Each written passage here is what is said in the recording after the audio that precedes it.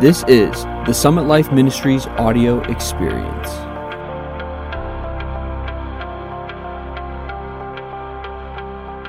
Hello everybody, welcome to the Age Changers Show, and it is our mission through this show and through this program to elevate the vision of the church so that you see your identity in Christ through the framework of God's eternal purpose. We also want to equip believers to live their life and their identity with an eternal perspective, that you will not live it just for the now, for the temporal and the transient, but you will make your life count and for eternity. You will leave a fruit that remains, and that is the promise that Jesus said, those of us that abide in Christ will bear forth a fruit, and that fruit will remain. I love what Jesus said to Martha as he was trying to talk her down from the ledge where she had had this spiritual meltdown. And he was reflecting on the choice of Mary to sit at his feet versus Martha's response to try to, earn Jesus's approval through her performance. And he said, Mary has chosen the best portion, the best part, and that can never be taken away from her. You know, if we engage and interface with eternal things, eternal truths, those things will transform us, not just for a moment, but for eternity.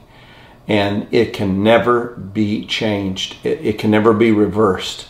We can never take a step backwards. Once God has done something, He has done it, and we are changed by that experience. So we encourage people to live your life for eternity, not for time. And the last thing is we want to encourage believers to live supernatural lives of faith-filled obedience. The American church or the Western church is a church that has been educated way above the level of their obedience. And so we know a lot about a little, but then we don't do a whole lot with it. And we stay within the lines of the American lifestyle. And so we limit our obedience, and we try to compensate for our lack of obedience by religious offerings and sacrifices. But God is calling the church higher. God is calling the church deeper. He wants us to get outside of our boat and to obey Him, obey His voice daily. And when we obey His voice, it becomes a faith journey. It becomes a faith lifestyle. And I call it a God-sized life, where we have to rely upon God and His power to take us where we can't go in our own strength. And to me, that's the definition of grace. Grace empowers us to do the things that we could not do in our own strength or in our own divine ability or in our own ability. It requires the divine ability of God.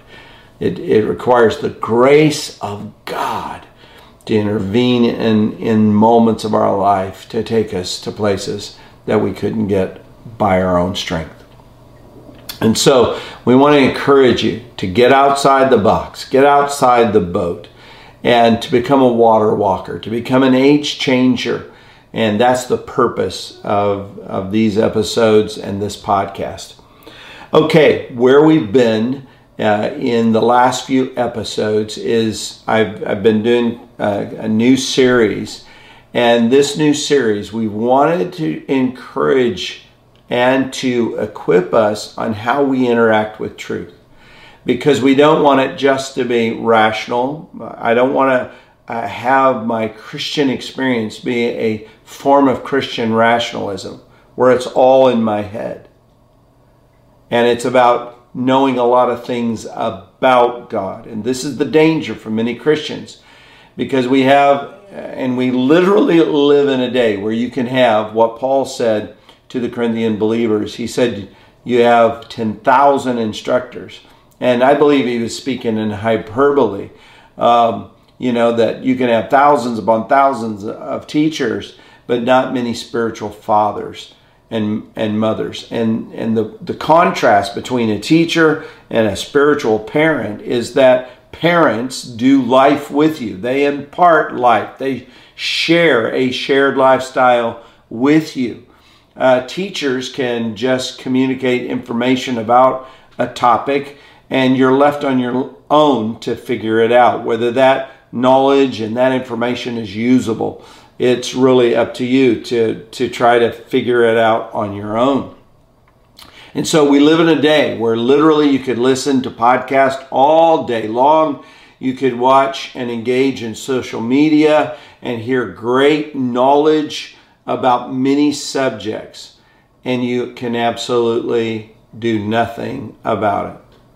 All you're doing is you're inflating your brain, you're inflating your knowledge. And Paul told the Corinthians, knowledge apart from a spiritual interaction with it, to where it's applied, interpreted and applied into your life and translated to a faith that becomes active and then lived out in obedience before God, actually embodying the will of God, the Word becoming incarnate in you.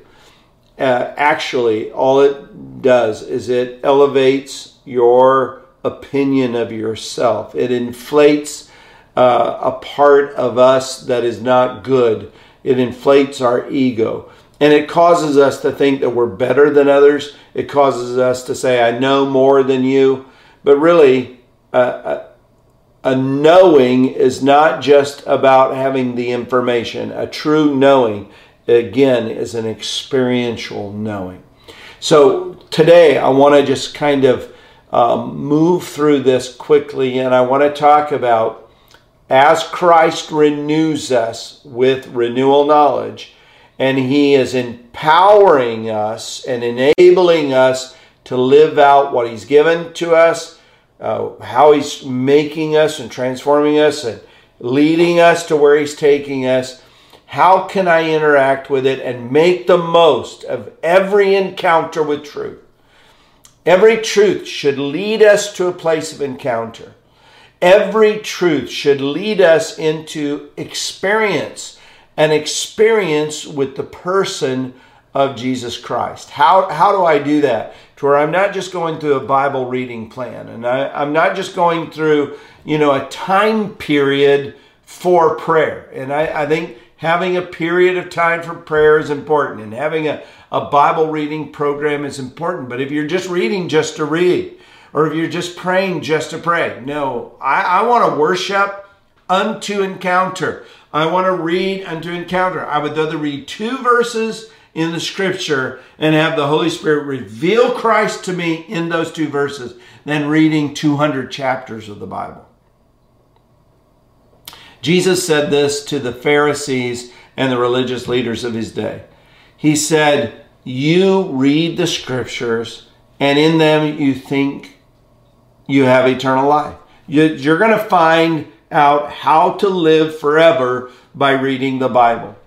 And He said, but they testify of me. You can actually read the Bible from Genesis to Revelation and totally miss the message of the Bible. You can totally miss the Messiah, that the intent and the purpose of God in giving us the scripture was to reveal to us the coming of the Messiah, to reveal to us the Messiah when He has come, and to reveal what Messiah has done for us. And so I know many, many Christians that read the Bible, and it's not leading them into life transformation. But yet they feel somewhat good about that, hey, I read the Bible again through this year. We have got to move away from some of the superficial little, I check the box of reading my Bible. And, when I was in Bible school, we learned a principle called SOAP, and we did devotions, and it was about reading a scripture and making an observation and coming up with an application and then doing a little prayer. And it was kind of like a little routine that we ritualized, and it did help me studying the Bible some.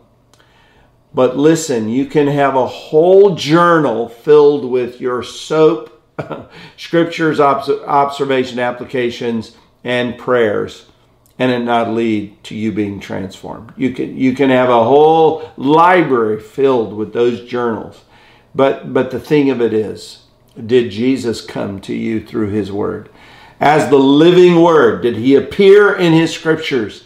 And did he speak to you and you received it, believed it, and then you were changed by it? So let's get into how we interact so that I experience Christ in his word. Truth can be revealed that leads to transformation. Well, I just said 3 things that I hope you caught. When truth is spoken or truth is revealed, it first must be believed. I have to believe what someone is saying to me.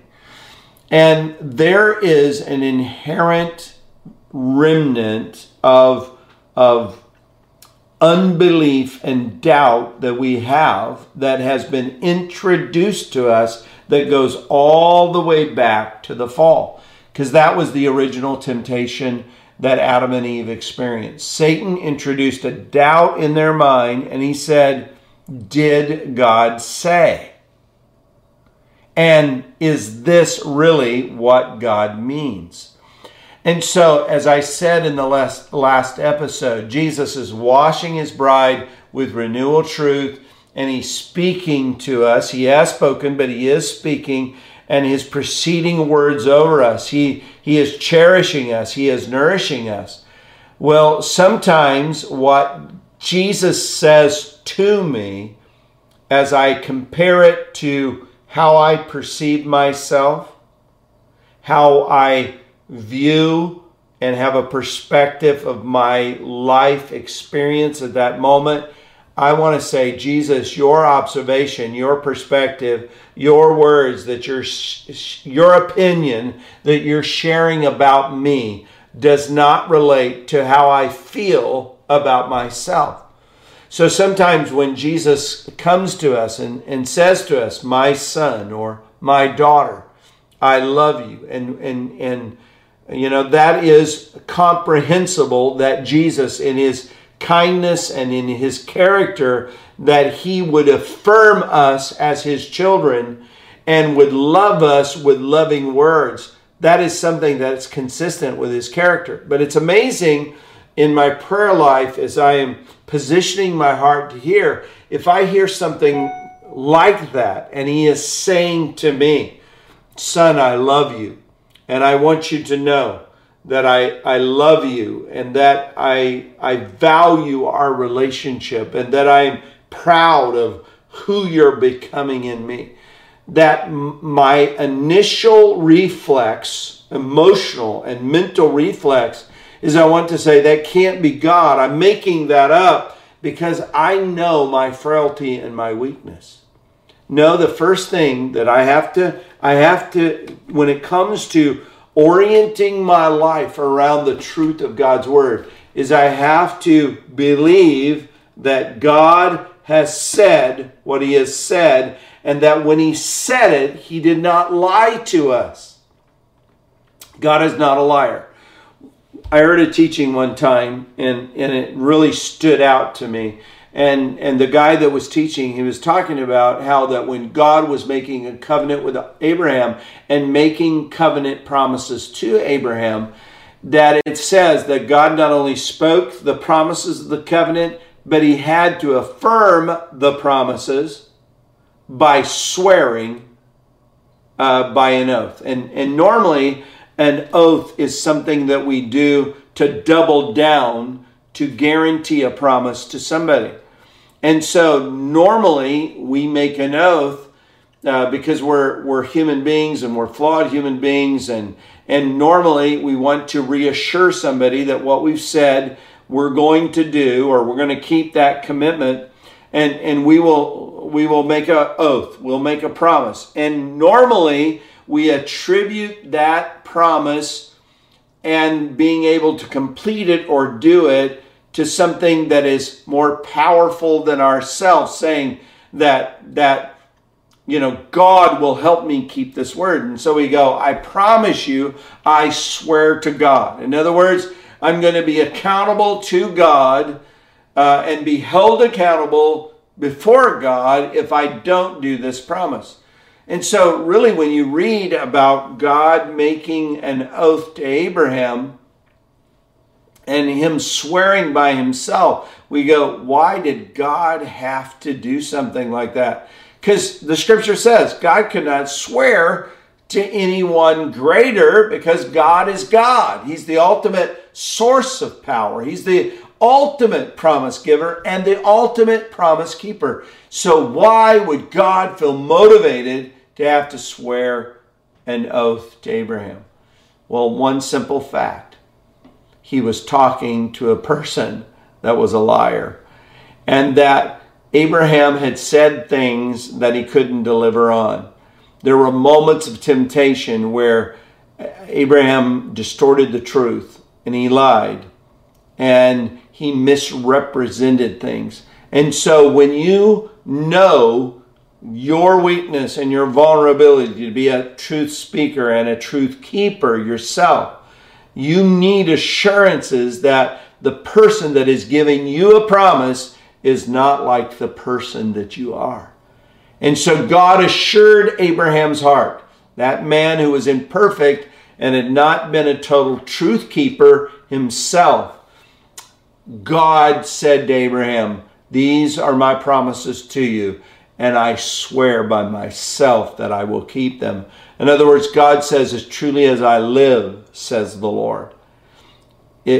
For me not to fulfill this word to you, Abraham, I will have to cease to exist. And you know that's not possible because I have the power of an endless life. I'm all powerful. I'm the Almighty God. And there is no limit to my life. There's no limit to my existence. And so the first thing to interact with truth is that I have to believe it. I have to say, God, what you say is true. And therefore, I will not question it. I will not doubt it. I will not reject it. But then the next step is I learn to receive it personally. I personalize it.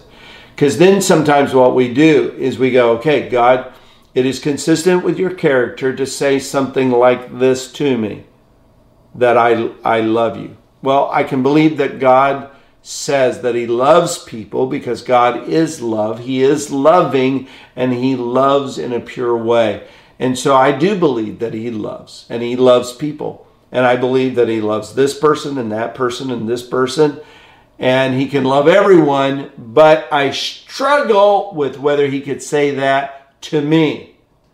So we move from believing that God says things like he's revealed in the scripture, but then I have to personalize it that he would say something like that to me. I have to believe and I have to receive it that it is for me and I receive it as my own. And so it allows me to say, God, not only do you love people in a generic way and that you love us because you have to love us because God, you are love. No, I understand that God desires to love me. That God wants to show his love to me. He wants to in my whole entire life and everything that surrounds my life, he wants to make it a love message towards me. And that I can look around my life and I can see how he is writing this love story to reveal and to prove and to show his love for me. Not just in his death, but in his ongoing resurrection and ascended life. He is still demonstrating his love towards us, Paul said.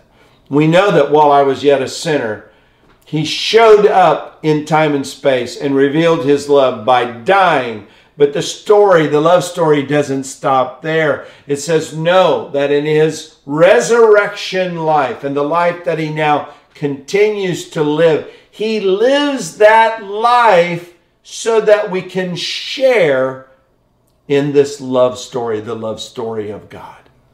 Now, the last thing that I want to finish today on, and then we're going to move on from here, is the last thing is not only do I need to believe that God says and means what he says, and I need to personalize it, receive it as my own. But then the final thing is that I need to engage and I need to interact with it in prayer. And that's where we're going to end, and we'll pick it up in the next episode in how we engage the truth of God in prayer. Bless you. I hope you've enjoyed it today, and join us in the next episode of the Age Changer Show. Go out and be an age changer. Change the world for the kingdom of God, for the King and his kingdom. Bless you. Bye.